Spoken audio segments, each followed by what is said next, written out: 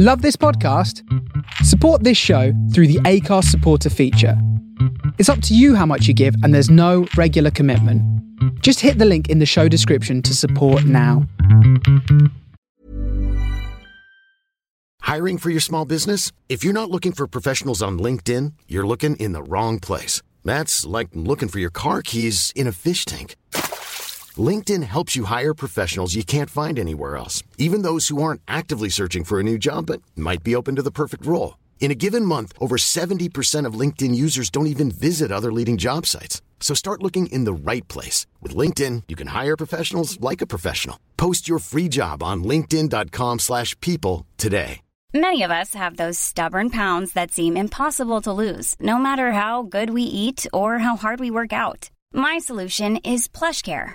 PlushCare is a leading telehealth provider with doctors who are there for you day and night to partner with you in your weight loss journey. They can prescribe FDA-approved weight loss medications like Wegovy and Zepbound for those who qualify. Plus, they accept most insurance plans. To get started, visit plushcare.com/weightloss. That's plushcare.com/weightloss.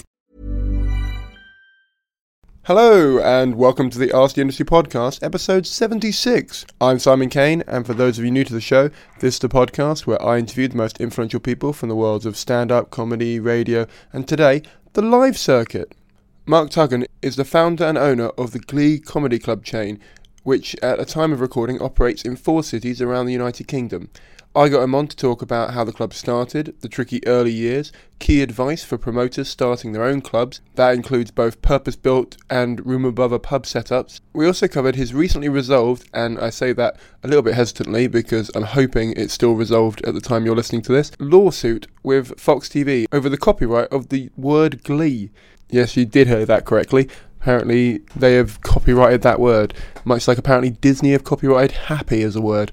That's a whole different issue. I want to make it clear ahead of time, as I've been asked this a few times recently, none of the guests are told any of the questions up front, so when Mark answers questions like if the circuit's in crisis or if his club is tied up with big agents, he's answering them then and there, on the spot, as and when we do this. As always, if you're new here, please do hit that subscribe button. If you're old here, please do consider giving us an honest review on iTunes, and either way, consider giving us a donation via PayPal or Patreon on my website, which is simonkane.co.uk. But without any more delays, this is Mark Tuggan. Yeah, gosh, what was I doing before the club started? I was a city banker, believe it or not. The history to the Glee was that after school, I was at school in East Belfast, and like a lot of people born and brought up in Northern Ireland, the first thing you want to do when you're sort of 17 or 18 is get out, because it's a bit small and parochial. So I took a year off after school, and I worked various menial jobs in London for a bit. And one day I got rung up by a family friend. You know, given the fact I was 18, I think my dad had asked a pal to keep an eye on me, make sure I wasn't in any trouble. And he rang up and sort of said, look, I've heard about this place called Comedy Store. I've heard it's an absolute hoot. Why don't we go along? This was 1986. So we went along, and this was back in the day when there was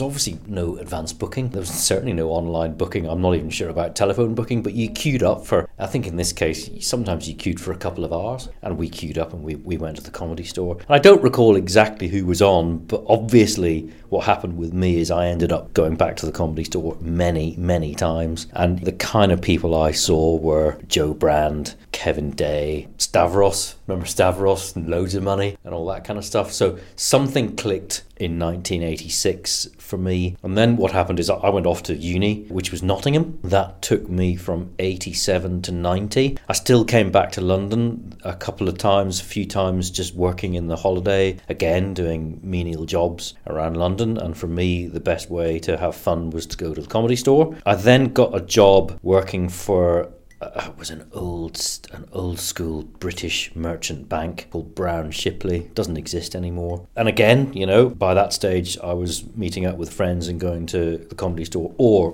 Jongleurs. I used to go to Jongleurs a fair bit. So that took place whilst I was working in London. That was 90 to 93. I was still going to lots of Comedy Store, Jongleurs. Screaming Blue Murder, that was a big one for me. I saw Eddie Izzard in standing room only sort of situation. So very early Eddie Izzard. And I think something was just clicking with me that comedy was changing, and it was changing for the better. and it was really exciting, and I just sort of wanted to be part of this. For those listeners who are old enough to remember, but 1990 to about 1993 was a recession not quite as bad as the Great Recession of 2008 to 2010, but from the point of view of the City of London, it was as bad. I mean, I joined a little corporate finance department in 1990 of 36 people, and by the time I left, there were four of us left. So, cut a long story short, one night I was in the Comedy Store, and the conversation turned to, this is amazing, why doesn't this happen, or does it happen outside London? And the speculation at the time was probably not, but something stuck in my head, and I decided to think about it and research it a bit more. And what I discovered was, obviously, there was nothing like the Comedy Store or Jongleurs in any other city. Of course, there were, take for example Birmingham, there was Malcolm Bailey up at the Bear in Bearwood, and he was putting on people like Frank Skinner, Joe Brand, Jack Dee, those kind of early pioneers. But there was no dedicated purpose-built clubs. So something stuck in my head, and eventually it stuck so badly that I couldn't dislodge it. It sounds a bit dramatic, but I was having I really wasn't enjoying what I was doing, and I kind of realised I wasn't that good at it either. I wasn't sleeping particularly well, etc., all the usual stuff. And one Monday morning, I had had a particularly bad night. I went in and I went to the main guy, the personnel guy, and said, "I'm sorry, I quit." Having nothing else to go to, but having decided that somehow or other I was going to do something in the world of comedy. And then the Glee Club came along, and the rest is history. Must have felt pretty good. Was it just, it wasn't a spur of the moment, but was it like a... It was almost spur of the moment. I mean, I hadn't, put it this way, the previous week I hadn't thought of quitting on that Monday, but I just had a particularly bad weekend thinking, I can't do this any longer. So yeah, it was a bit of a sort of a walk-in, expecting to do a normal shitty day's work, but halfway through the morning, over coffee, going, enough's enough, I quit. Yeah. I mean, look, obviously, prior to that, I'd been to Birmingham. I'd kind of ascertained that, if I was going to do this, this was going to be it. I'd also, at the time, I'd got together with a pal, and, we were going to do a room above a pub, but I'd come across some premises. I called up my pal and sort of said, look, let's not do a room above a pub on a Friday night. Let's actually build a club a little bit like the Comedy Store or Jongleurs, and let's sell food, let's sell drink, let's sell tickets, let's book acts, let's do this as a full-time venture. He got cold feet immediately, so I was on my own, and I'm glad I went ahead and did it. Never looked back. The industry in general, as in the club circuit, a lot of performers, especially ones I talk to, move to London because they see it as the best place to get stage time and experience. And by the sounds of it, it was still that back then, where even though there were less clubs, there were just more in London. Oh, very, very, very much so. In the other fairly informal research I did is I went up to some acts after nights in, I think, again, Jongleurs or the Comedy Store, and I managed to sort of strike up conversations with some guys at the bar. And so I was sounding people out, going, listen, if somebody set up a club like this in Birmingham, would you do it? Would you perform at it? And what sort of money would you want, etc., etc.?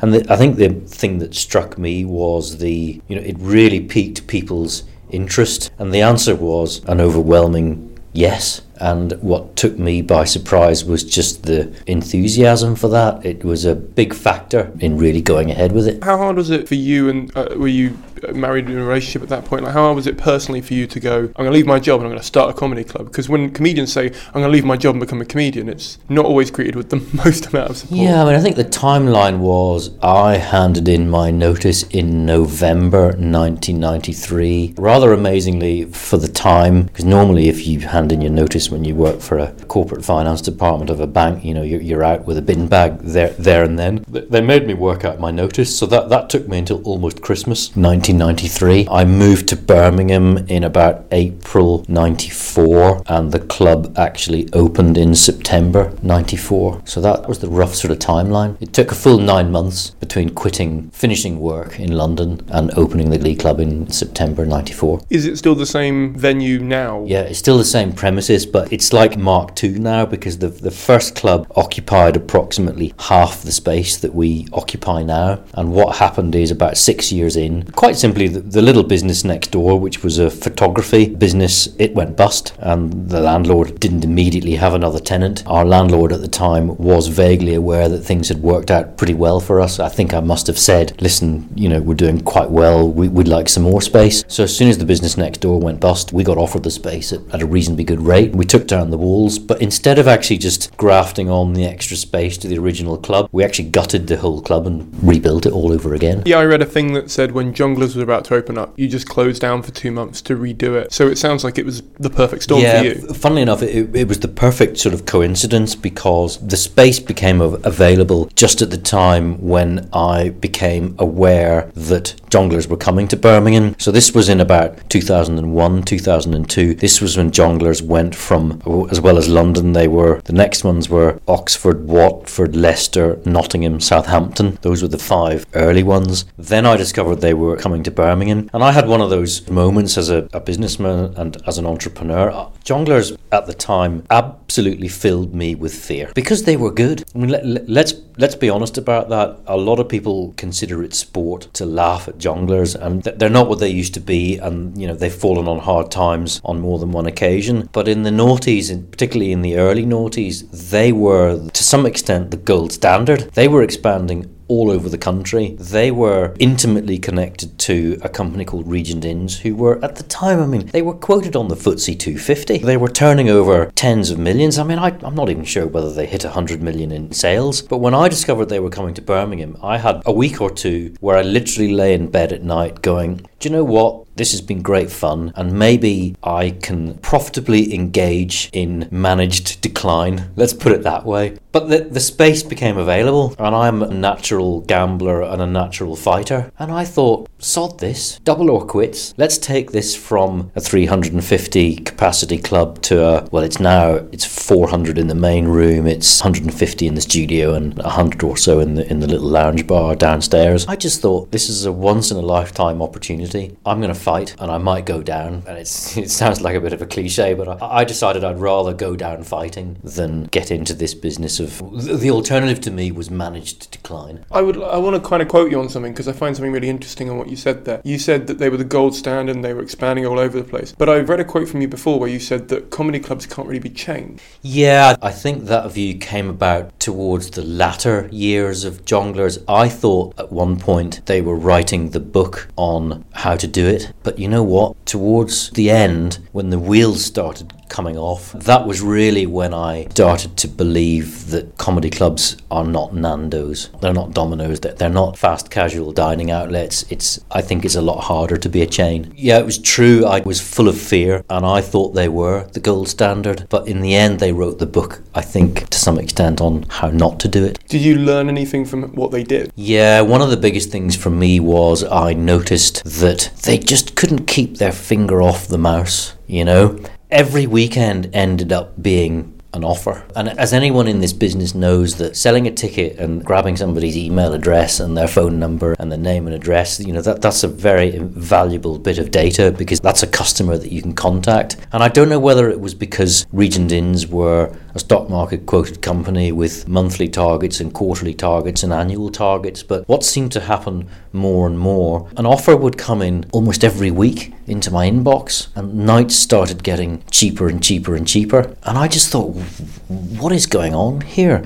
They just seem to be just absolutely desperate to fill every night at whatever cost. And I just developed my own feeling that the last thing you should be doing on a Wednesday or a Thursday afternoon, thinking, well, I'm not going to be quite full on Saturday night, is sending an email with an offer in it to your own database of customers who have in the past been prepared to come on a Saturday night and pay full price. That is taking, in my view, your most valuable asset and pouring a bucket of cold water on it and devaluing it. It's like, I've got customers that have come to me on a Saturday night and they've paid, what was it way back in the noughties, 10 or 12 or 14 pounds. And by constantly bombarding them with an offer to come half price, you're pretty much just educating them never to come again and pay the full price. And that just became endemic. And then obviously, with my former sort of city hat on, I used to be essentially a bit of a leisure analyst.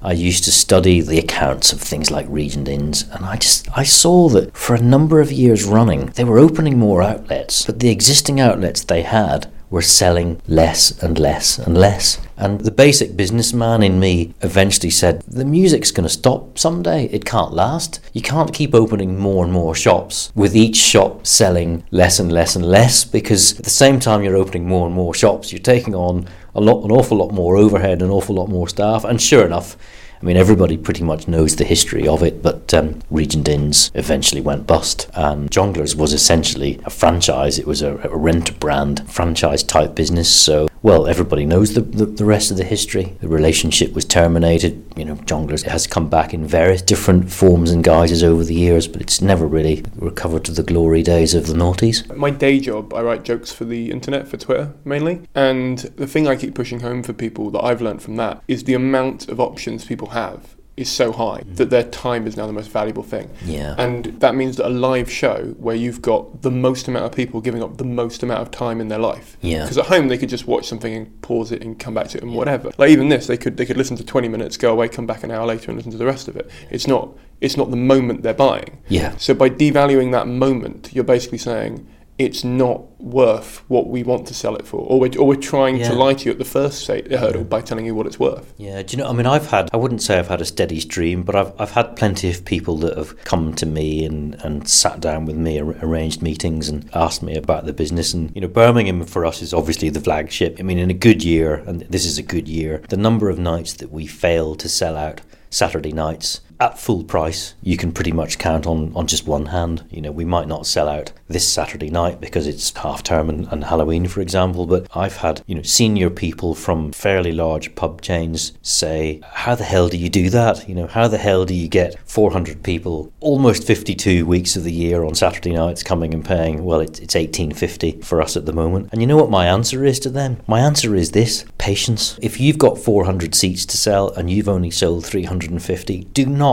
under any circumstances, go to your computer, design an email going 50% off and press send to, in our case, a vast database consisting of tens of thousands of people. That is utter madness. So, my answer when people sort of say, how the hell do you achieve that? I say 20 years of patience, 20 years of going, I'm not sold out this particular Saturday night. That's okay. We'll be better next week. So you've got, let's take Birmingham, for example, as just an average venue, because I know you've got four, right? You've got four. So venue A, which is we'll call Birmingham, has 400 seats in one room, 150 seats in another room, and 100 in the other one. Yeah, the downstairs lounge bar is just a cafe bar. It's not a performance area. So it's 400 in the main room and 150 in the studio. You've got to, I mean, you're renting that space still, I assume. Yeah, we're the three out of the four out of our four clubs are leaseholds. So I pay rent to a landlord. I pay this thing called service charge to a landlord. I pay this thing called rates to all the various councils. Yeah. And obviously you've got to sell a certain number to even break even, let alone make a profit. Yeah. How long from when you opened did it take you to get to that stage where you could not obviously sit on your laurels, but you could comfortably go, or maybe we'll open another club because this one's building? Or yeah, I think my recollection of it is we opened in September 94, and obviously for the rest of 94 and pretty much for the whole of 95, we were making fairly horrendous losses. I thought I was a businessman back there, but I did a business plan. I mean, all businesses pretty much lose money in their first year, and we forecast to lose a certain amount of money, and we think we probably lost more than double that. I had backers at the time, and I had to go along to my own backers and sort of say, sorry guys, double or quits, but here's a revised plan. I think I can turn it round. So 95 was pretty much a write-off. 96, I think, was the year that things really started to turn around, and 97 I was feeling relatively comfortable. So it was 2000 when we opened Cardiff. Although I think, if I remember rightly, I spent an awful lot of 1999 competing with the Comedy Store over the Deansgate Locks site that the Comedy Store ultimately won. They prevailed, and we ended up doing Cardiff with me very much kind of licking my wounds, going, well, I didn't manage to get Manchester. Even that was quite a fortuitous story. I think somehow or other a property agent had heard word that we were expanding. Perhaps he'd heard word that we'd lost out on Manchester, and I just got a call one day saying, have you ever thought about Cardiff? I think, if I recall, the answer at the time was not really. But it was one of those things where he said, come out to Cardiff, I'll buy you lunch, I'd like to show you what's happening out in the Bay Area. And again, you know, the rest is history. Cardiff, fantastically for us, was an instant hit. So Cardiff was a great moment from me personally, because, I think in a lot of businesses, it isn't just judgment, there's a little bit of luck in there as well. So Cardiff working out so well, so quickly was, for me personally, was the icing on the cake, because what it was saying to me was, I didn't just get lucky with Birmingham, there really is something in this. And although Cardiff was an instant hit, I then had the situation where I think Jongleurs arrived in Cardiff approximately 9 months after we got there. I had a fantastic first 9 months, and then, it was a dogfight for customers for a number of years. So Cardiff ended up being an instant hit. Then it was a bit of a disappointment for about 5 years. Then we didn't quite get the sort of hockey stick, but things really improved in, I think it was about 2008, and in 2009 Jongleurs closed in Cardiff. I think 2009 was when the pre-pack or the administration of Regent Inn took place, so that was when the first collapse of Jongleurs took place, and we almost had a sort of a hockey stick in terms of sales and profits. It sounds like you don't have a formalised relationship with other club chains. Like, you sort of know what's going on with them, but you don't. Do you meet up? I mean, how was your relationship with other clubs? I've never been that much of a sort of a pub and club networker extraordinaire, but Don Ward at the Comedy Store, I'd consider him a friend. I've never met Tommy at the Stand personally, but we've spoken once or twice over the phone. I know Richard from Comedia. Most of us chat when we need to. Industry, it's like everything, industry players talk. But I had a few interesting meetings with Jongleurs in the early days. I was genuinely concerned for them, and at one point I contacted the then management. I thought it was collapsing pretty badly, and I arranged to meet them and sort of said, listen, I think I might be able to help you. I think things are going wrong in the comedy area. Now, of course, you have to remember, for Regent Inns, the comedy clubs were only a small part of their overall business. They still had 50-odd walkabouts, but I seem to remember a meeting in a hotel with some Regent Inn's management, and it didn't go very well. They basically told me to sling my hook, and what could I possibly tell them about? But ironically, a short while after that, I teamed up with another reasonably well-known entrepreneur in the food and drink space to table an offer for bits of Jongleurs that were at the time facing a pre-pack administration, but nothing came of that. So that was the one that got away. I did actually team up with someone and make an offer for 4 or 5 Jongleurs clubs to pull them out of administration, but it didn't come off. What about your relationship with the more indie clubs around the different areas that you operate in? Don't really have much contact. Yeah, I mean, I know who operate. I've got a fair idea of who operates what clubs here and there. But I think when it comes to the more indies, people keep themselves to themselves. I mean, for me, I consider the Glee to be part of sounds a bit arrogant, but a sort of an exclusive group of what I call the credibles. So the Glee, the Stores, the Stands, and Comedia. In the sense that we're the guys who have somehow managed to navigate the business side of things reasonably well and see if we can sort of hang the whole thing together. Obviously, the Comedy Store's hung together things phenomenally well, I think, over the years. But I think we're the credible bunch, both from the business perspective, in the sense that we've shown there's a genuine business in this in the long term, but we've also run good clubs that appeal to the acts, appeal to the artists, but also, crucially, appeal to customers as well, because that's where it all starts. Yeah, my next question was going to be, where do you see your place in the circuit? But I think you kind of answered that with that. Yeah. As part of a nice little group of credibles. Yeah. I was going to move on slightly to the act side of what you do. So obviously you've got a massive database of acts that have performed for you, and you obviously have like a regular roster of people that you might approach, or you might know their agent and approach them and get them on. But how do you find new acts to come through? Well, first of all, on the general booking side of things, it's not a great big industry secret that basically off the curb book our weekend mixed bill comedy. So Thursday, Friday, Saturdays that we do have been booked by Joe and Danny and Damon at Off the Curb for a very long time, and I don't see why that would change going forward either. I know those guys really well. I like them all. Damon, actually, at Off the Curb was my second ever employee, so there's obviously a relationship there too. They've looked after us very well. Remember as well, the mixed bill comedy that we do on Thursday, Friday, Saturday night, it's still the majority of what we do. It's about 70% of our sales and profits, but we also, I think at last count, we do about 110 or 120 solo touring shows. So these are the likes of the James Acasters and the Gary Delaney's and the Richard Herrings and all those sorts of guys. So at last count, we do about 110, 120 of those every year. And the other thing that we do is take Birmingham, for example, because Birmingham's the busiest when it comes to music, but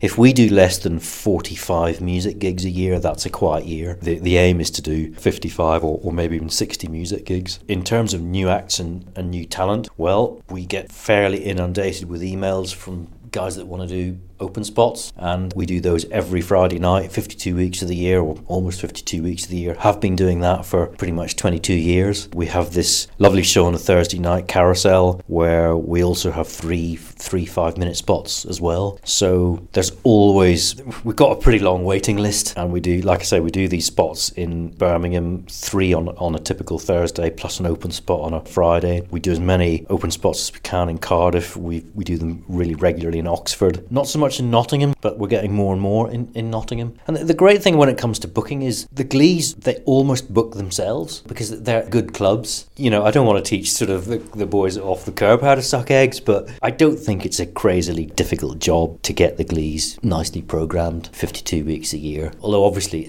extra effort goes into Christmas. And when it comes to the solo touring stuff, which is actually certainly in the last 5 or 6 years become a really significant part of our business, because as you've probably seen, there are so many comics that are out touring at the moment. We want to make sure that we are busy and we get enough of them, but we don't do so many that we end up cannibalising everything else that we do. We need to be close to all the agents, whether they're based in London or anywhere else, such that when XYZ goes on tour, we're one of the first people that they call, and we try and keep them coming to the Glee. Obviously, we wish them well. It's great when a comic comes and does the Glee, and then the next time they're in Town Hall, a year or two later, if we can keep them coming to the Glee for a number of different tours, then that's fantastic, but we recognise that some guys move on to bigger and better things. What would you say to a comedian who says that your booking, because it's going through Off the Curb, is a little bit tied up and hard to break through because they're obviously going to have their invested interest in getting their own acts on? I think that's a little bit unfair. I mean, if you look in detail at all the acts that come here, look, if you want to go looking for a tiny bit of bias, it would probably be really, really disingenuous of me to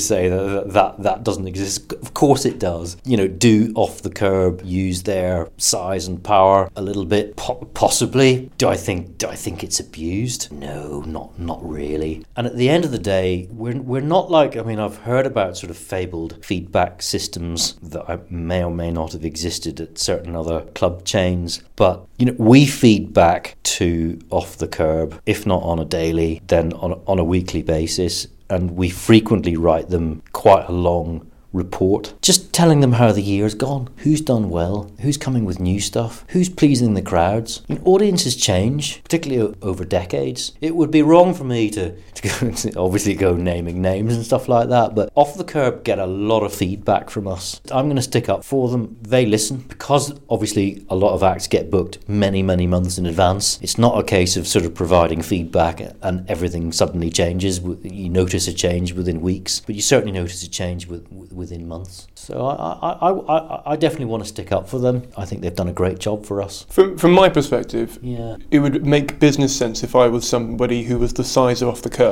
to put my acts in if I was booking something. Yeah. But it would also make business sense for me to have other acts going through, just so that I could see new blood coming through, but also acts that I might want to book at some point for something else. Yeah. Because they can't cover every act, and they can't possibly only book their own stuff. To some extent, Off the Curb almost rely a little bit on us, because we're also their eyes and ears.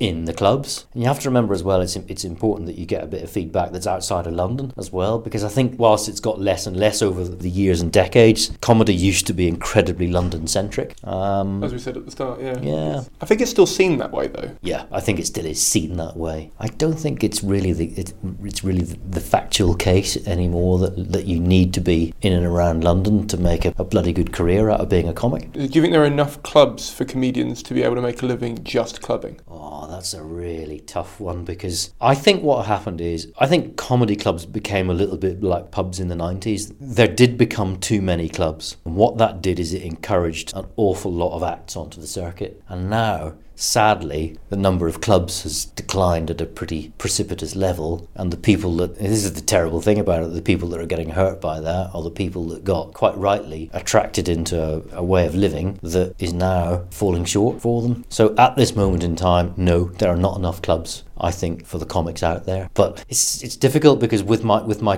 business and my commercial hat on, I do think we got to the point where there were just too many clubs. It's not particularly crazy for I can really only speak for my own 4 locations. I don't think there are too many clubs in Birmingham. There are too many clubs in Nottingham. I think there are too many clubs in Cardiff as well. You only have to go on to Chortle. I think when I last counted, there are literally dozens of individual nights. Some of them are weekly, some of them are monthly. There's just too many of them. Every bit of research that I've ever done tends to suggest that going out to comedy, obviously people go out to comedy. The question is, how often do they go out to comedy? And I think people over the years have kidded themselves that this is a weekly, a monthly, even a bi-monthly activity. It's not like going to the cinema. It's not like going to Nando's. People tend to go to comedy clubs, in our experience, once, twice, or 3 times a year. I would dearly love it if it was 6 or 7 times a year. I don't know how it's got to this, but the little bit of surveying that we've done tends to indicate that coming out, particularly on a Friday and a Saturday night, to a comedy club is a little bit of a treat. Is it chicken and egg, though? Is it like the lineups that they go to, because you have a rotation of acts and a rotation of different styles, they'll come out once every quarter because that's the month that is the style or the type or the individual comedian they like, and because that comedian can't get more material or can't generate enough, then you can't book him any more? No, I think when people, I'd love to speak to some of the other clubs about this, but people who come to the Glee don't look at the listings. Interesting. I don't think. We put them up there because I think it's important to do so, and it's also important to provide people with the right information in order to make informed decisions, etc., etc. But I think this hopefully will be corroborated by other operators. How many times have you or I gone up to a customer? Admittedly, it might be late on a Saturday night, and a few drinks will have been taken. It's literally 5 minutes after the show, and everyone says how great it is. Give me the names of the 4 people that you've just seen. No, nothing. They don't even remember the names. I think that is a terrible shame, but when people come out to comedy, particularly on a Friday and Saturday, you know what they're coming out for? They're coming out for a laugh. They're not coming out to see named individuals. If they are, it's pretty rare. When we sell tickets on our website, we ask people the reason for coming, and one of the questions that they are asked on the website is they get a drop-down menu, and one of them is, I just had to see a particular comedian. Do you know how many times that is given as the reason for coming? It's going to depress me, isn't it? Unfortunately, it's about 5%. Really? But that isn't to say that people don't that's higher than I thought it was going to be. Love what they're seeing. I also think there's a constituency of customers that they have their favourite comics, and when they've been and they remember a particular comic and they see that comic coming again, they go and see him again, or her. Is that the 5%? What's the correlation of that 5% into your tour dates versus club dates? Oh, tour dates, it's 100%. Okay. When we have Richard Herring or James Acaster or any of the other touring acts, there are 400 people sitting in the room, and all 400 people are there solely to see that act, except maybe in the case of like wives or husbands or partners. Yeah.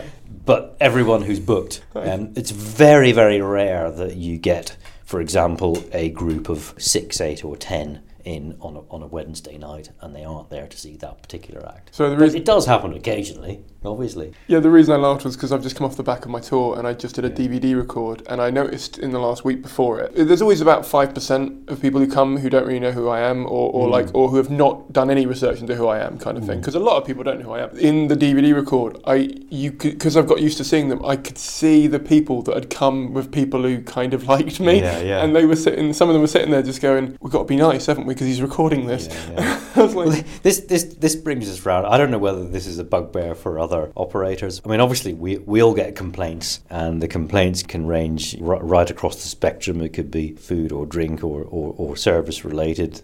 We actually don't get many of these, but we occasionally get emails and letters saying, "I wish to complain that I came to the Glee Club on a Saturday night and I thought the acts that night were dreadful." And they still often can't name any of them, or even say why they thought they were dreadful. It never ceases to amaze me. Would you go to the cinema having not actually looked and maybe read a review, or at least watched the trailer, or even just the shortest of descriptions of the film that you were about to see? Let's assume for a moment that you do that. You didn't like the film, which you haven't bothered to research. Would you then write to the manager of that cinema going, "You're an absolute disgrace. I can't believe you booked that particular film. It should never have been shown at that cinema"? But every few months we get one of those, and I have a fairly sort of standard reply, which is along the lines of, "Listen, I'm ever so sorry, but we did give you the name of the act and a description of the act. You can go along to Chortle and you can find out not only what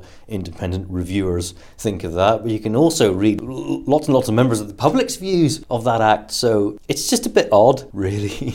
But like you said, it's not like going to the cinema. It's a completely different thing. But I still think it is hugely incumbent upon the customer to at least have some knowledge of what they're seeing. But like I say, I would say on a Saturday night in a Glee Club, 90% of people in that audience couldn't name in advance any of the acts that they're about to see. They've come out for a generic night of comedy and laughs. Do you think that's the type of audience you're attracting, or do you think that's a general thing across the board? I would go so far as to speculate that I think that's quite general across the board. Why do you think that would be, though? Why wouldn't it be? The amount of comedians out there who have online presence and take their time putting stuff up and trying to build followings and do club circuit stuff, and obviously have a listing on their website and stuff. So you'd think a portion of that, but then like you said, when they do their own show, people come out in their numbers. So I suppose maybe it's they don't care when it's a club set, they just want to laugh, but when it's a show, they want to show. Yeah, there's no doubt about it. I think in the last 10 years, ever since there's been an explosion of the sort of the solo touring stuff, things have changed a little bit, but I still think the Friday and the Saturday night, it's about a night out and it's about a treat. And actually, if I have a criticism of clubs, it's that they don't I think clubs need to recognise that comedy night out on a Friday and a Saturday night is a treat, and it needs to be an awful lot more than a room, a row of seats and a microphone on a stand. I mean, we those of us who are operating the bigger clubs, I think, are acutely aware that there is an awful lot of, for want of a better expression, manufactured extra atmosphere. I mean, obviously, look, what these four guys do on stage, one hopes is going to make the night, but it is so much else as well. I mean, you could have a brilliant lineup at the Glee. You could have an identical lineup in another room, which is again a row of chairs with a microphone, and that's such a different night. I don't want to spend too much time having a go at competitors, but there's a Jongleurs in Broad Street here in Birmingham, and it operates in the Gate Crasher nightclub up at the top end of Broad Street, and I popped along and I just, the crossover in terms of acts who are booked is quite similar. We book a lot of acts that Jongleurs book, and Jongleurs book a lot of acts that we book. It's quite possible that four acts that we have at the Glee can be seen at Jongleurs, those same four acts, in a few weeks' time up in the Gate Crasher. But I stand in that room and I just think, this is just so different. What is it about? What represents? Ready to pop the question? The jewelers at BlueNile.com have got sparkle down to a science with beautiful lab-grown diamonds worthy of your most brilliant moments. Their lab-grown diamonds are independently graded and guaranteed identical to natural diamonds, and they're ready to ship to your door. Go to BlueNile.com and use promo code LISTEN to get $50 off your purchase of $500 or more. That's code LISTEN at BlueNile.com for $50 off. BlueNile.com, code LISTEN. Hey, it's Ryan Reynolds, and I'm here with Keith, co-star of my upcoming film, If, only in theaters May 17th. Do you want to tell people the big news? All right, I'll do it. Sign up now and you'll get unlimited for $15 a month and 6 months of Paramount Plus Essential Plan on us. MintMobile.com/switch. Upfront payment of $45 equivalent to $15 per month. Unlimited over 40 gigabytes per month. Face lower speeds. Videos at 480p. Active Mint customers by 531.24 get 6 months of Paramount Plus Essential Plan. Auto renews after 6 months. Offer ends May 31st, 2024. Separate Paramount Plus registration required. Terms and conditions apply if rated PG. Millions of people have lost weight with personalized plans from Noom. Like Evan, who can't stand salads and still lost 50 pounds. Salads generally for most people are the easy button, right? For me, that wasn't an option. I never really was a salad guy. That's just not who I am. But Noom worked for me. Get your personalized plan today at Noom.com. Real Noom user compensated to provide their story. In 4 weeks, the typical Noom user can expect to lose 1 to 2 pounds per week. Individual results may vary. It's the difference between the Glee Club and a room where there's a row of chairs out and a microphone in the corner. It's just so much. It's everything. And I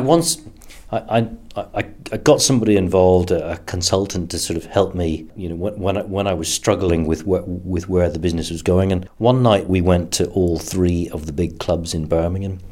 We went to Jongleurs and we went to Manford's, I think it was at the time, and we ended up at the Glee. You know what this guy said to me? We arrived at the Glee and we stood at the back and we watched a bit of the show. He goes, "Now I kind of know what you mean, Mark." And I said, "What do you mean?" And he goes, "We've just arrived here. It's like getting into a warm bath." And I said, "Well, what do you mean?" He goes, "Well, look, the comics they're so much more relaxed. They're even dressed a bit differently. They're just dressed a little bit down. The warmth that existed between those acts and my audience was different. They smiled at each other. Yes, there was banter.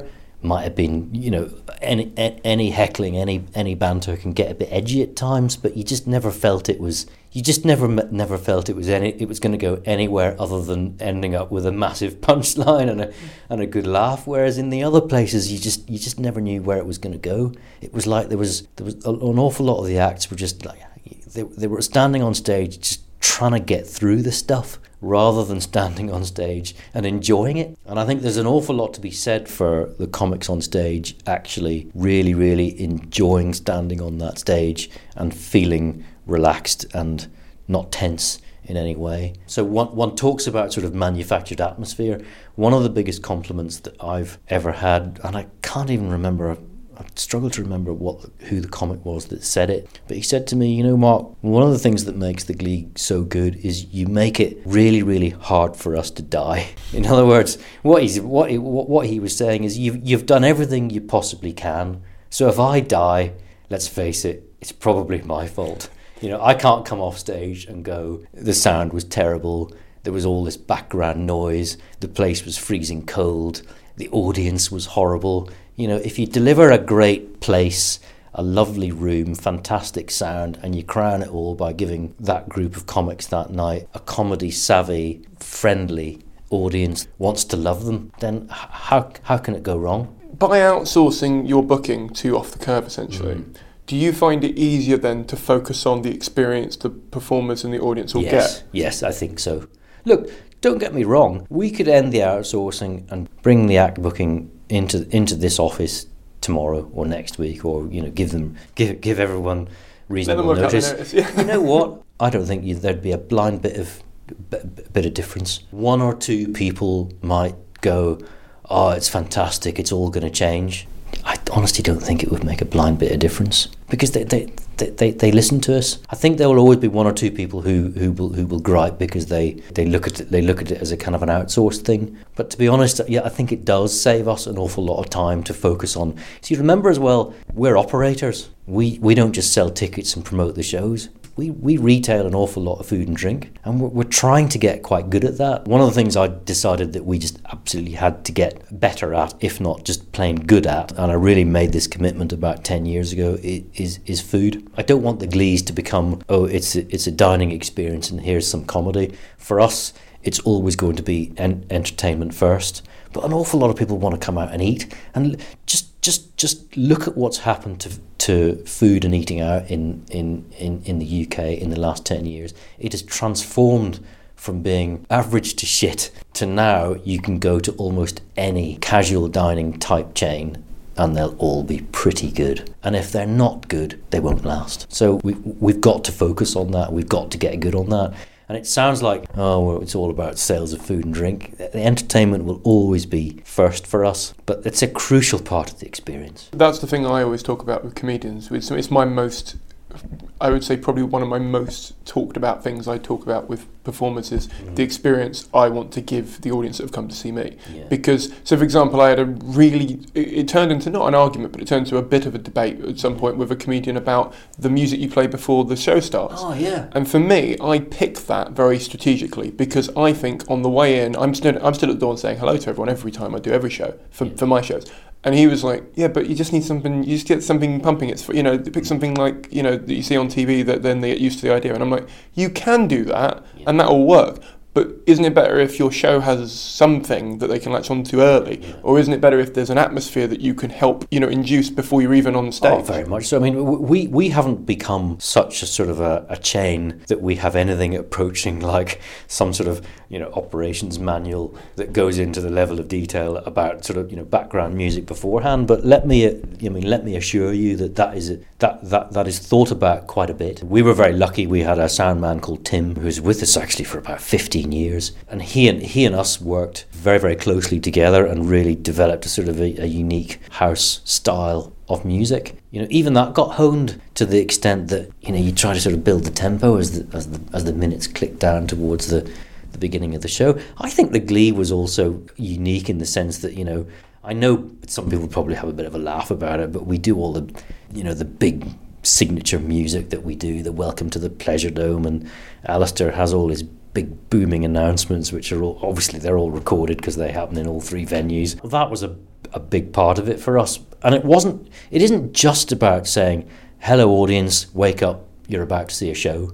Because one of the things I thought was not good about the scene as I saw it when I was first observing it was the way the compere would just sort of walk on. It was, come on, we're here for a night out. How about a bit of theatre? So I think the Glee were a little bit sort of pioneerish in that respect. But yeah, I mean, for us, certain things will also be sacrosanct. We will always have audiences facing the stage.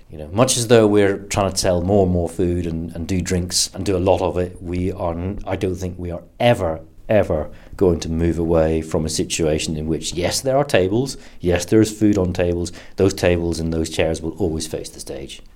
Otherwise, to me, it's disrespectful. For the answer for this question, you can split. Yeah. But I just want to ask it as a blunt sort of, because I'm sure there'll be at least a few people listening, given that you've said you're a promoter and a provider of space, essentially. And a lot of places that are like that aren't like yours, that are like franchise or something like that. Yeah. There's a business interest that splits whether they are more interested in the audience or the acts. Yeah. And I was going to ask, and I feel I've got a vibe from you which one the answer would be. But if I were to ask you straight, which one for you is more important, whether it be for the business or for yourself, which one of those do you put more time and effort into? Which one of those is more important in terms of what you do on a day-to-day basis? Oh, Jesus, it's the show. Okay. Jesus, it's the show.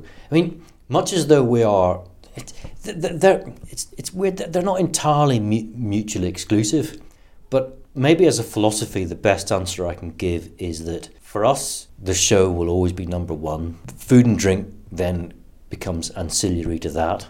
But that doesn't mean that you spend an awful lot of time working on it. No, it's always show first. And every time I see any of my managers, the first thing I say to them is, how was the show? How was the show? The food and drink comes after that. When it comes to December and it's Christmas, the food becomes pretty important because there's an awful lot of people that come for that. But it's almost as if, you can trip up an awful lot on food and drink, but if the show is fantastic, people will forgive you.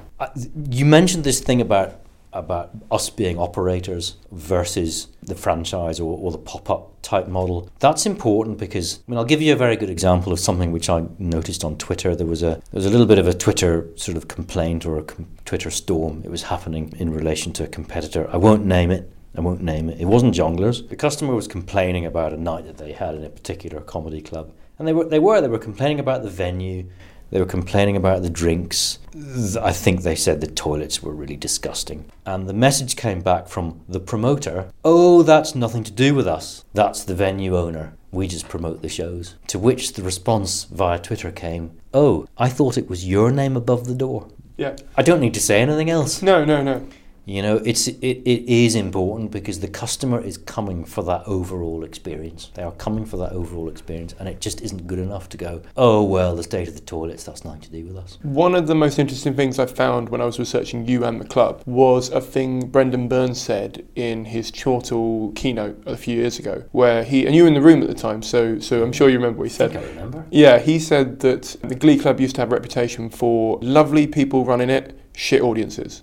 And then they started asking us questions about, as in comedians, running a club, getting in the right people, getting in comedy audiences, and it all changed. Yeah. If you were getting in people, but you weren't, I mean, what was the reason for that? Well, in the 90s when we first got going, I think one of the reasons why we were getting shit audiences is because we were absolutely blazing a trail. There was none of this. The only other comedy club comparable to the Glee in 1994 was the Comedy Store or Jongleurs. So we were getting an awful lot of customers that just didn't know what to expect. It did take several years before we helped curate and corral a comedy-savvy audience. But it is also true that in the first few years, maybe we didn't really understand what we were doing. You know, in the first few years of the club, not all our tables faced the stage. Some of them faced the stage, but we had the perpendicular rows at the back, a little bit like Jongleurs. Things got better for us when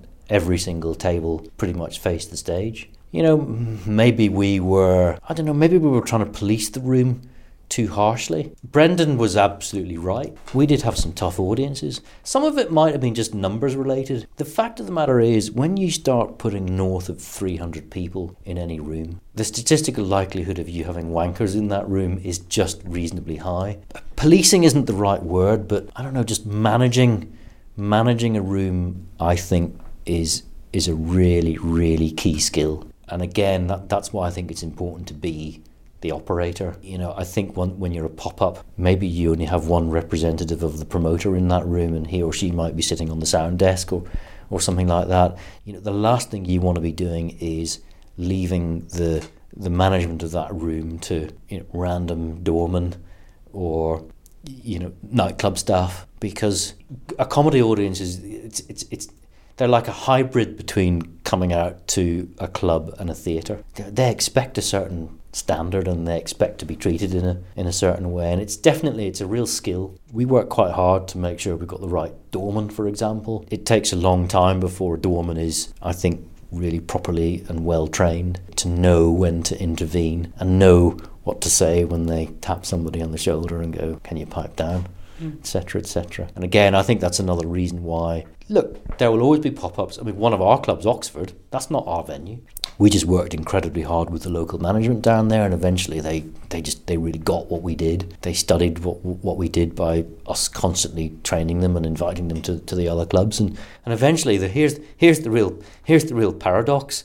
The Oxford club, which was the one of our clubs where we weren't the operator, we were just the promoter, it ended up recently getting the best of all four clubs when it came to TripAdvisor reviews. Really? Because the local staff there just got so into looking after the customer. But it's not just about looking after the customer. An awful lot of it is somebody's not happy. We need to deal with that situation on the night. If somebody's not happy, if they've posted it if they post a bad experience on something like TripAdvisor, too late. You know, our big thing is, let's see if we can spot these issues on the night and resolve them on the night. And often all people want, if something's gone wrong, is an explanation and an apology and a free drink. What's your relationship then like with social media in general, in terms of both with relations to customers and promotion?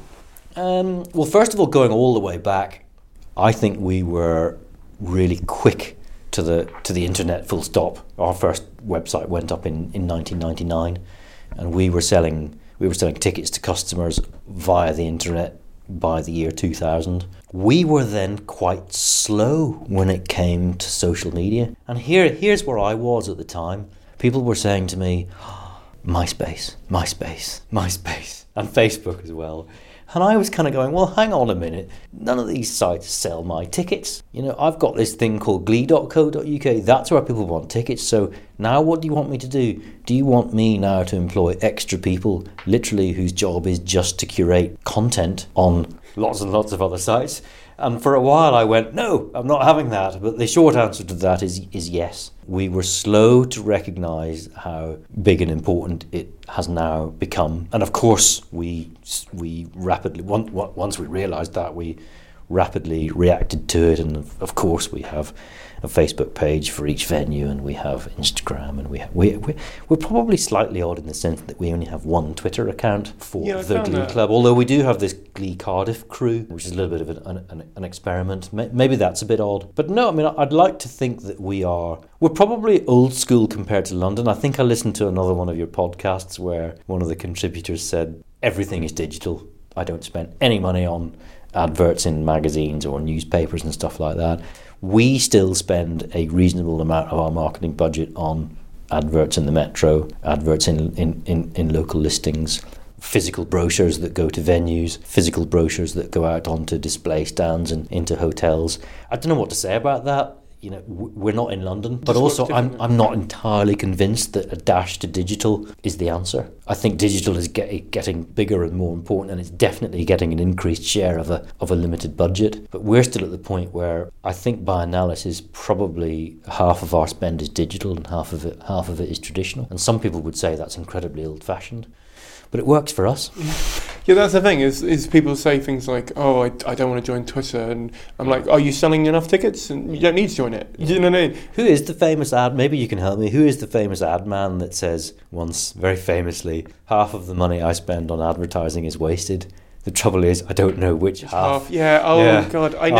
I think every promoter out there must think that. Well, naturally, you're going to do more than you need to do. Yeah. Because it doesn't. Unless you get to a stage where you're Herring, or you're someone who spent literally 10 years building your own base of audience, which means that you can just mail them and say, look, I'm coming here. Yeah. And then they'll buy them because they know what they're getting, they know it's quality, and they know, they don't have to do any research and stuff. But I suppose my question for that was, a follow-up question for that was about how you find promoting in the different cities you're in, because obviously this podcast has become a little bit London centric, partly because I'm there and so it's geographically convenient for me to interview people that I'm near, but also you tend to get similar answers, and I don't know whether that's because they're all following each other, so it's kind of the blind leading the blind, or whether that's just what works there and what works, for example, in Cardiff, what works in Birmingham. Like, if it's a case of that works, I mean, are you able to track like newspaper adverts or flyers or? Oh, of course. I mean, this is the ultimate downside with it. With most things that are non-digital, you can't track it.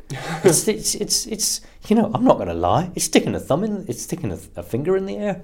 All we can do is we can look at 22 years in business, and one can try and draw some sort of conclusions from, maybe different slight changes in emphasis as to where we may or may not have advertised. We've recently got some fresh legs in terms of personnel when it comes to marketing. And as soon as he arrived, he went straight round everyone and asked them what they thought worked and what they thought didn't work. And do you know what? The one thing that jumped out was the sort of the lack of consensus in the sense that everybody just wanted to do a bit of everything, and they just what they wanted for us was just to be louder, turn the volume up, and more consistent, and just do it regularly. I think we'd become a little bit sort of, this club isn't doing so well, so let's just promote that club. This club is doing well, so we don't need to bother about that. We've gone back to maybe an old way of doing it and an expensive way of doing it, but we try not to discriminate too much between the clubs. So there's a relatively even split in the sense that this year no one club got a massive priority over another. No one night. It's not like we're trying to promote weekend comedy over and above anything else. It's just this was just a big year for us for generally raising awareness of the Glee brand. And of course, the fact that this is 2016, I'm mentioning this because you might be about to bring it up. 2016 is the first year in 6 years where I haven't had a TV show on Sky called Glee, which obviously became the subject of my massive legal action. But here's the interesting thing. Before Glee, I had a certain run rate of sales in my clubs. I had 6 years of trademark infringement and a TV show called Glee. And you didn't have a TV show. There was a TV show. There was a TV show. Yeah, sorry. It wasn't your show. No. And my sales stagnated or fell. And 2016 was the first year in which I haven't had that. And the bounce back has been, frankly, astonishing. This year we're having the best year in living memory. Sort of 25% up on last year. So something's changed. Don't know what it is. Well, I was going to ask whether, first of all, that had an impact, and second of all, do you want to summarise the legal stuff so that anyone who doesn't know? Yeah, for those who haven't heard about it, I was flicking through the channels on my Sky box in around about 2010, and suddenly flicked on, I think it was to E4 at the time, and discovered there was a TV show called Glee. My first reaction was, oh, bloody hell, there's a TV show with the same name as my 4 clubs, and I watched the programme and I was horrified. I don't really know how best to describe it, other than it's the worst bit of TV that I've ever seen, or one of the worst bits of TV that I've ever seen. And even, I've had plenty of dialogue with 20th Century Fox. I think even they were absolutely, totally flabbergasted by the phenomenon that it became. It ended up being one of the most unlikely massive hits, quite possibly in recent TV history. So whilst it was on E4, I did a little bit of research, and I found out that the programme itself was remarkably similar to a previous incarnation, presumably made by a rival studio, and it was called High School Musical. And guess what? It lasted 1 series, and I managed to track down the viewership of it, and it was pretty minimal, and it was a flop. And that's exactly what I thought that Glee would be. And I was hoping it was going to be a flop, because it filled me with the fear of God that I would need to approach 20th Century Fox and highlight a potential problem, which was that I trademarked the Glee Club in 1999, which was it took me 4 or 5 years to get the trademark registration, but it still ended up being registered a full 10 years before Glee came on TV. Anyway, cut a long story short, fast forward another year, it ended up on Sky, and the viewership ended up running into many, many millions. The calendars and the merchandise were appearing in Tesco's. There were live shows in, I think, London and Manchester. We were doing podcasts at the time, and we put our Glee casts, as we called them, up on iTunes, and we noticed the feedback from them, and the people that were listening to them were saying how disappointing. I thought this was going to be to do with the Glee TV show. Then, of course, simultaneously, my staff in the various clubs were reporting back to me that all sorts of weird things were happening. People were walking into the club and asking if this was to do with the TV show. Japanese tourists were, taking photographs. People were singing songs from the Glee shows outside the clubs. Amazing. But probably one of the big things for us is we were out at freshers' fairs at the time, so we were trying to promote to the younger demographic, and we were met in some cases with hostility and in other cases with ridicule, because people were just making a connection between our Glee Club brand and Glee on the TV. To cut a long story short, we felt this was damaging us. We knew it was damaging us, so we gathered the evidence. That evidence, our legal action broke some new ground in the sense that some of that evidence was digital. It came from things like Twitter. So, for example, comics were tweeting that they were appearing at the Glee this weekend, and there were numerous instances where they were being mocked and ridiculed by members of the public. And to cut a long story short, Fox told us in no uncertain terms that we were talking out of our backside, that we should go take a running jump. And I ended up spending 5 days in the High Court in London. I think we produced something like 24 witnesses, and then Fox cross-examined probably about a dozen of them, including me. But crucially, they cross-examined 3 members of the public who'd not only come forward with evidence, but rather amazingly for me, they were also prepared to come to London and go on the witness stand and be cross-examined by two barristers. And the net result of that 5 days in court was we sued Fox in 3 areas. Section 10.2 of the Trademark Act is known as the likelihood of confusion clause, and we won on that. The judge said, listen, consumers are changing their economic behaviour. What we're really talking about here mainly is people who never buy a ticket in the first place. People who've already been know what we are. These are people who encounter us by our advertising, but they may or may not also encounter either before or afterwards Glee on the TV. And because Glee on the TV was so massive, they assume that this little thing in Birmingham, Cardiff, Oxford and Nottingham must be something to do with the TV show, and they are put off buying a ticket in the first place.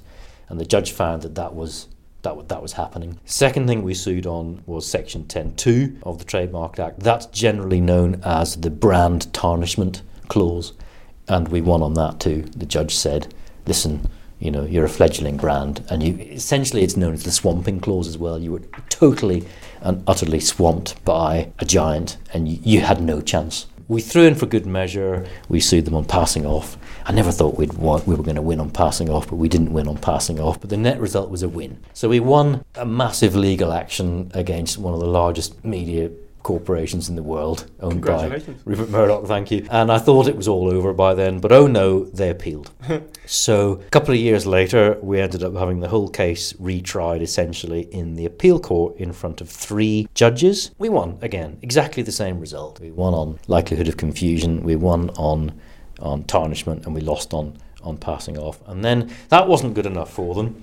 So they then tried to get the case referred to the CJEU, the European Court. I won't bore you with the reasoning behind that, because I wanted to hang myself at this point. But we went along to the appeal court again, same 3 judges, and we spent many, many hours and many, many thousands of pounds of legal fees arguing over whether or not it should go to the European Court, and we won. It wasn't sent to the European Court because essentially the judges said there's no issue. And guess what? It still isn't over, because any day now I'm going to hear back from the Supreme Court, the old House of Lords. Leave to appeal to the Supreme Court was denied by the appeal court, but they denied 90% of cases. Most people, if they want to go to the Supreme Court, you apply directly and you ask the judges, or you ask a panel of judges to accept your case, and I'm potentially days away from hearing whether or not it's going to be taken on by the Supreme Court. But here's the thing, in order to go to the Supreme Court, you've got to come up with something generally quite new,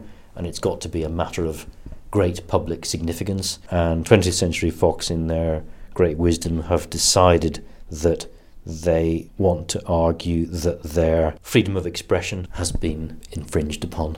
Do you know what I find really interesting about that is, you were saying before, audiences don't research things.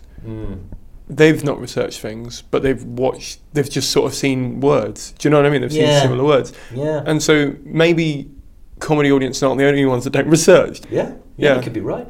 And also, I mean, in London, a lot of performers clubs book them because they've got TV credits. Yeah. And a lot of agents are saying, a lot of promoters are saying that makes no difference at the moment, because if they've seen you on TV, half the chances you're going to be doing the same material, and so they don't want to see it anyway. Yeah. And the other half of the chances, they want to see you do an hour. They don't want to see you do just the thing again. Yeah. So it actually isn't benefiting anyone. I'm a little bit on the side of, when it comes to Thursday, Friday and Saturday nights, I don't think TV credits make a big difference. Yeah, there's just an awful lot of panel shows, and they've been the same panel shows, and they haven't really changed for 10 years or so. I just don't think they're making the same impact as they used to. I'm not even sure that an appearance on Live at the Apollo makes a massive difference to, I think it makes some, but not that much. No. I'm going to do the quick fire last questions, because I've realised that my parking's going to run out in a minute. It's my fault. Okay, these quick fire for me, you take as long as you want. Yeah. Kind of. Yep. Okay, what is the best show you've ever seen? And don't say Glee. Best show? Well, several of Daniel Kitson's shows. I'm a massive Daniel Kitson fan. I thought Greg Davies' throwing cheese balls at a dog, for me personally, I don't know why, that was a really big one for me. I like almost anything that Stuart Lee does, but I'm one of those kind of weird guys that I kind of like most of what Stuart Lee does, but I also like most of what Tim Vine does and Milton Jones and stuff like that. But yeah, some of Daniel Kitson's gigs, some early Rod Gilbert really did it for me too. What is the biggest mistake you've ever made, and how did you overcome it? I need a bit more time to think about these things. Biggest mistake? Do you want to come back to that one? Yeah. Okay. Yeah. Who is the most underrated person in the comedy industry? Jesus. That's such difficult quick fire. Well, that's the idea, is because it just gets you to just answer immediately, so you don't have time to sort of go, who should I pick up? Who am I going to miss out? So it's that sort of. I think some of the most underrated people are, the floor managers and bar managers in some of these clubs. I'd agree with that. Yeah. I try and make my best effort to make friends with them, because time. And it's a very thankless job. That. Yeah.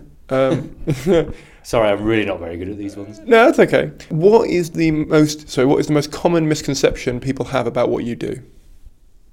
Oh, they think that I'm some sort of like entertainment Svengali, I suppose they think it's all about sort of meeting stars and being in the media and stuff like that. But look at where you are. You're in a little unit in the corner of a giant freezing cold industrial building on the miles from anywhere in Birmingham. I'm a bit of a technocrat.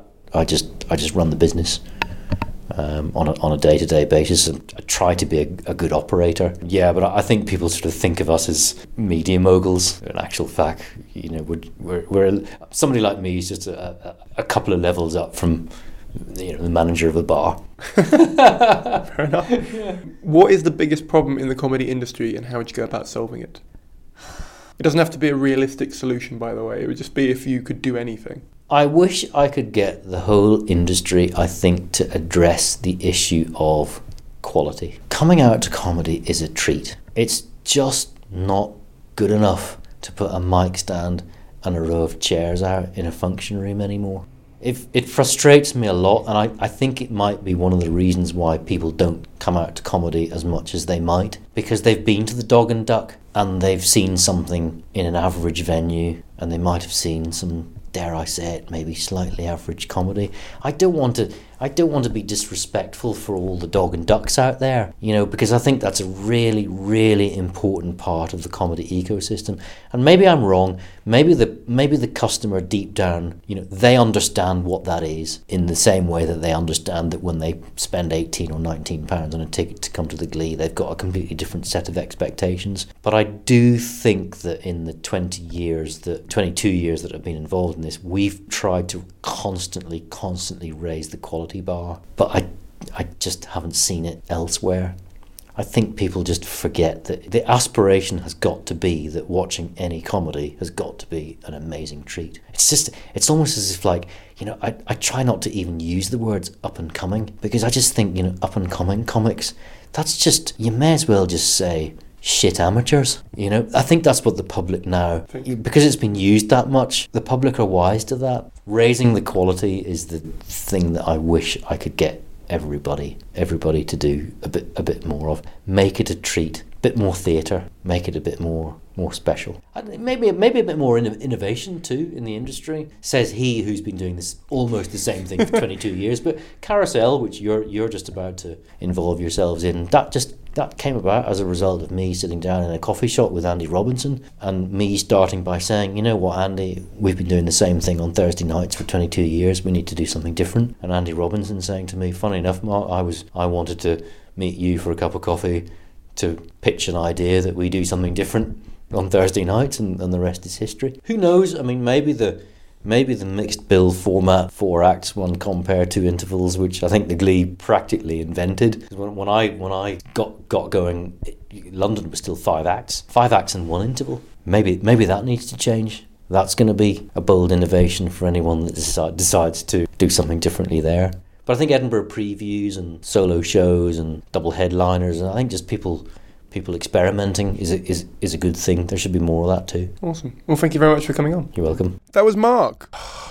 Sometimes I have a chat with someone in industry, and it really makes me remember that industry is, first of all, an illusion. It's a total sort of, not lie, but it's a sort of add-on thing to what we're doing, trying to monetize it in a way that we maybe can't. But it also makes me feel really nice about the circuit. And for me, the biggest takeaway point with this podcast was his ambitious nature and the way he went after what he wanted, and he didn't pick the safe path. And I think it's really easy to think that it's only the people on stage who are chasing their dream. But the reality is, a lot of the absolute legends who work tirelessly behind the scenes are doing that as well. I also enjoyed hearing his thoughts on the circuit and if it's in crisis, and our mutual belief that the show starts before you're even on the stage, and the room, space, smell, feel, music creates the atmosphere that adds to the production value of your show. I have this debate with people all the time, and it drives me insane that people don't give enough thought to the music when they're walking in. But I don't know, maybe I'm a pedant, maybe me and Mark are pedants and we're overthinking things, I don't know, but it makes me feel more comfortable when I picked the music and I feel like I'm in more control of the situation and the feel of the room that I'm giving the people that are spending time with me. Like you said, comedy is a treat for some people. Yeah, I go and see it 4-5 nights a week. They go and see it 4-5 times a year, maybe. The reality of the situation is not lost on me. If you appreciate his honesty and how much time he's given us, please do feel free to thank him. You can find the Glee Club's social media links in the show notes, as well as all of Mark's. Please go and say thank you if you got any value out of this podcast, because with that positivity and that good vibe going out to that guest, it really helps if I need to ask them to help me get another guest on, or even if they suggest someone. It just really helps the momentum of this show go. So, and also, it's a nice thing to do. Like, forget the sort of, I don't know, networky element of it, that, you know, you've got a nice way of starting to talk to a big club chain operator. Think of it as you're just doing something nice, which is good, and like there's not enough of that. So just take a minute, and that goes for all the guests, by the way. If you have a minute, go and thank a guest, because honestly, they give up 2-3 hours of their life to record these with me, and then I give up a day of my life to edit and put this online. So least you can do is thank them. All of those links are on my website at simonkane.co.uk, or you can Google Simon Kane and it will come up that way. If you like this episode, another recent one you might like about the live circuit was with the team at Angel Comedy, which was episode 70. I think it was 70 or 71. Should have researched that before I did this. You'd think I'd re-record it, but no, I'm leaving it in. So yeah, I would say give that a scroll back, have a little look. I'd highly recommend it, but then I'm biased, I made it, but I genuinely think it's worth looking into. I've got loads more from promoters before and loads more promoters coming on. So please do have a scroll back and you can have a look on my website where they're all categorised. As always, if you're new here, please do hit the subscribe button, as I do 2 podcasts every single month. If you're old here and you haven't already, please do take a minute to give us an honest review on iTunes. Ideally 4 or 5 stars, there's a lot of work goes into this, but whatever you think it's worth. But if you think it's worth 1 star, email me that. Don't put it up on the internet. Also, whatever you star rating you're giving it, please do leave a comment, as I've been told that helps with the chart positioning. I don't know, Apple and iTunes are very secretive about their charts and the way they operate, but I've been told that makes a difference, and I'm going with my friend's help. So yeah, if you can do that, that'd be amazing. You can also donate money to support the show via PayPal as a one-off, or Patreon as an ongoing donation for every pod put out. If you're going to give more than £12, you might as well put it towards buying a copy of my book, because that way you get something back for the money that you're putting in. And if you're giving in less than that, you can also buy a digital copy for £5. But for now, thanks for listening, thanks for reviewing, and thanks for donating if you do. And I'll see you all in about 15 days' time. Bye! Hi, I'm Daniel, founder of Pretty Litter. Cats and cat owners deserve better than any old-fashioned litter. That's why I teamed up with scientists and veterinarians to create Pretty Litter. Its innovative crystal formula has superior odor control and weighs up to 80% less than clay litter. Pretty Litter even monitors health by changing colors to help detect early signs of potential illness. It's the world's smartest kitty litter. Go to prettylitter.com and use code ACAST for 20% off your first order and a free cat toy. Terms and conditions apply. See site for details. Mom deserves the best, and there's no better place to shop for Mother's Day than Whole Foods Market. They're your destination for unbeatable savings, from premium gifts to show-stopping flowers and irresistible desserts. Start by saving 33% with Prime on all body care and candles. Then get a 15-stem bunch of tulips for just $9.99 each with Prime. Round out Mom's menu with festive rosé, irresistible berry chantilly cake, and more special treats. Come celebrate Mother's Day at Whole Foods Market.